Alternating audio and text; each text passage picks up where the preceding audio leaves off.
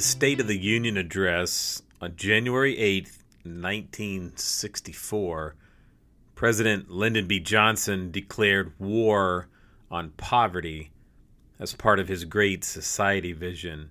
In short, his plan was to increase the federal government's involvement in domestic poverty reduction through a series of legislation and programs. We can look back and discuss the pros and cons of Johnson's plans, many of which actually linger 6 decades later. Poverty is a complicated reality in the United States and really around the world, the causes of which are multifaceted. And there have been those in material poverty and material wealth, for that matter, since the earliest generations of civilization. But what are God's thoughts regarding the poor, and what do those thoughts reveal about his heart? What are those implications for you and I today?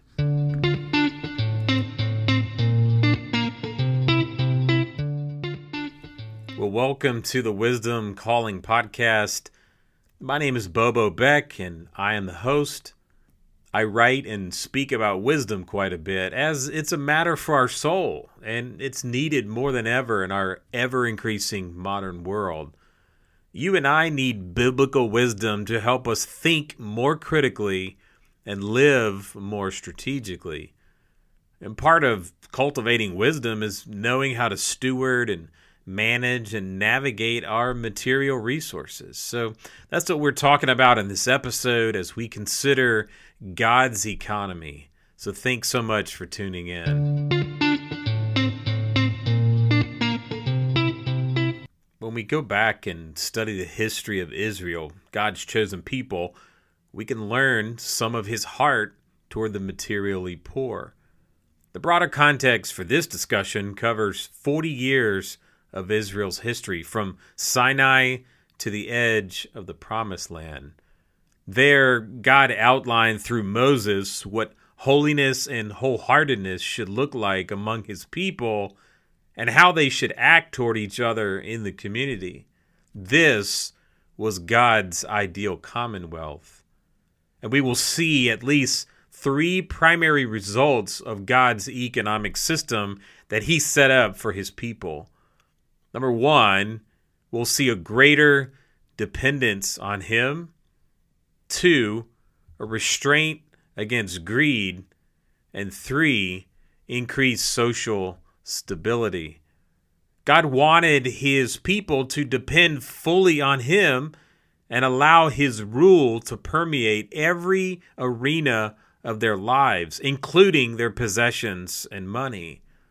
For example, God commanded them to not steal because that threatened the social order of the covenant community. He instituted voluntary offerings and opportunities to give financially, which resulted in preserving Israel's identity socioeconomically and reminding them that he was ultimately the owner of everything.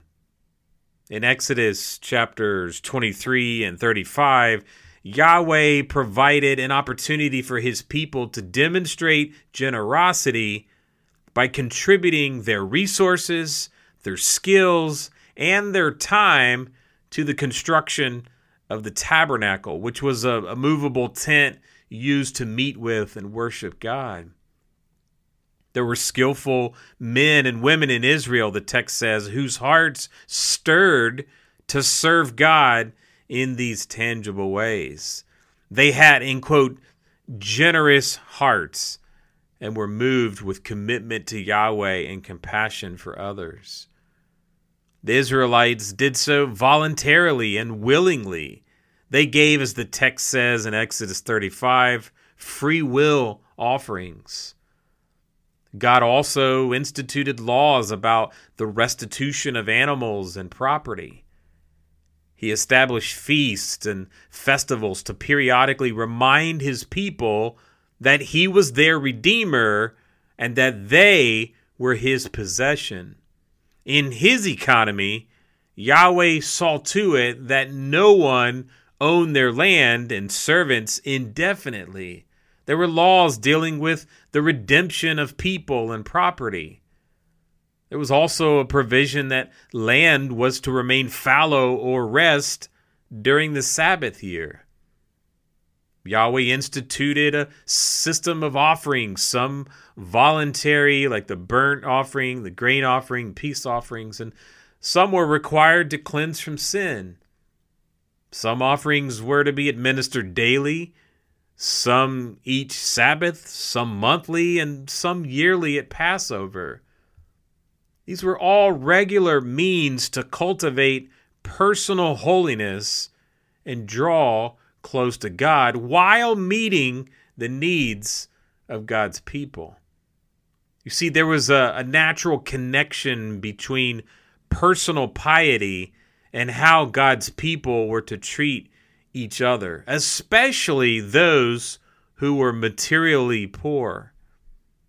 Yahweh himself said he hears the cries of the poor and that he is compassionate toward them. He wanted his people to do and be the same. He didn't even want them to charge interest when lending money. He wanted those who had fields and vineyards to leave the wheat and grapes that had fallen during the harvesting process so that the poor and visitors could have food to eat.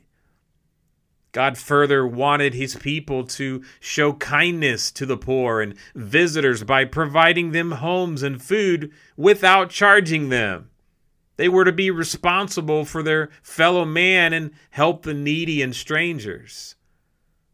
So let's think further about these three primary results from God's ideal commonwealth. First of all, a greater dependence on God. Repeatedly, God reminded his people that he was God and was the one who had redeemed them from slavery in Egypt. He had to remind them because they easily forgot. The same tendency is true for us today. God ultimately wants our hearts. So he called for a Sabbath year so that his people would learn to trust in him for their provision. He calls us to trust him in a similar way, not specifically with a Sabbath year, but in fully relying on him for our provision. He wants us to be committed to him and make his name great throughout the earth. He wants us to voluntarily and regularly give from a heart that is willing and free. So one of the first outcomes of doing things God's way is a greater dependence on him. Secondly, is a restraint against greed. By instituting seasons where land and servants could be returned and fields would remain fallow, God provided a built-in system to restrain people from excessive wealth accumulation. He asked people to contribute their time and money and skills to create a place for worship, giving them the opportunity to focus on serving him and not merely their own needs. You know, it's difficult for greed to take root and grow in our hearts when we are constantly looking for ways to help those around us. This is true for us individually, for our families, for our organizations that we're a part of, and the broader socio-political communities we live in. So the third result from God's ideal commonwealth is increased social stability. The causes of material poverty are multifaceted today, much in the same way that they were for the people of Israel. But ultimately, poverty is rooted in broken relationships with ourself, with God, with each other, and the rest of creation. I remember meeting a homeless man named John when I lived in Philadelphia. He would stand at a busy intersection on one of the busiest streets in the city, Route 1. And I'd seen him several times, but finally he was stopped at a red light next to him. So I rolled down my window and introduced myself and then asked him his name. And later I would come back and call him over to the corner gas station to learn more of his story. He was actually currently living in his broken down car within eyesight of where we were standing. John previously had a decent job but was injured at work.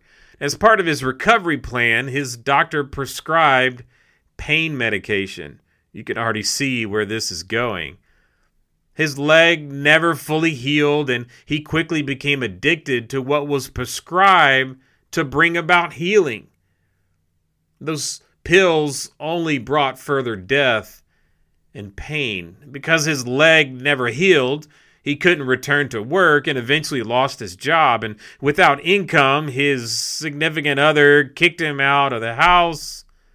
All he had was his car, but it no longer worked as well. And to make matters worse, he lost his driver's license and needed his birth certificate to get a new one and apply for new jobs. The downward spiral continued. He was even mugged one evening by some of the neighborhood kids who knew that he would have cash in his pocket. To make a long story short, myself and others from my church, we tried to help John and helped him get temporary housing and helped him repair his car and tried to help him navigate the complexities of trying to prove your identity. It was also very complicated. It wasn't a simple solution as the issues had quickly compounded onto each other. There were similar stories of others I would interact with. And one of the common themes was the brokenness of relationships. The brokenness of relationships with themselves, with God, with others. You know, when our relationships are healthy and whole, the probability of our social stability increases dramatically. Again, this isn't an episode to try and solve the compounded complexities of poverty in America, but it is a call for you and I to lean in, to understand and be reminded of God's heart toward individuals just like John, to get involved. You know, the rule of God in every aspect of life should have a stabilizing effect on our families, our communities, and our companies. Responsibility, kindness, and compassion, they're actually all hallmarks of holiness and means of restoring the brokenness in and around us. No, we aren't the nation of Israel, and we don't live under a theocracy like they did, but we can seek to emulate God's economy, His way of caring and providing for those in need. This is the way of wisdom. So may God specifically use you and I, our families, our churches, and our companies to be tangible means of grace to those around us. May we, of all people, live with excessive generosity rather than excessive wealth. And as we do, we have the opportunity to point others to the Redeemer. Well, I hope this discussion is encouraging and challenging to you. We have been blessed in so many ways and have such an amazing opportunity to be instruments of grace and healing all around us. But we have to move through life with our eyes and ears open. I really appreciate you taking the time to listen. If you have found it helpful in any way, would you take a moment to forward this episode to a handful of people you think might be encouraged as well? My desire is to get content like this out to as many people as possible, and you are a significant means of making that happen. By the way, this conversation is adapted from one of the devotionals from Volume 1 in the Wisdom Calling devotional series. And through those, I'm tracking the theme of wisdom, primarily workplace wisdom, through the pages of Scripture. And there are now 3 volumes available, which is 90 devotionals. Volume 3 just came out, and it's now available on the website, wisdomcalling.org, as well as Amazon. I actually did a bonus episode to talk specifically about this new volume. So go back, listen to that if you haven't yet. I've really enjoyed the feedback and the conversations that these devotionals have triggered. For example, a ministry and business leader recently emailed me the following: I hope you're well. I wanted to extend an appreciation for the Wisdom Calling devotional book. We left for vacation and I took it with me. I needed to dedicate myself to a devotional and I thought that would be a good start.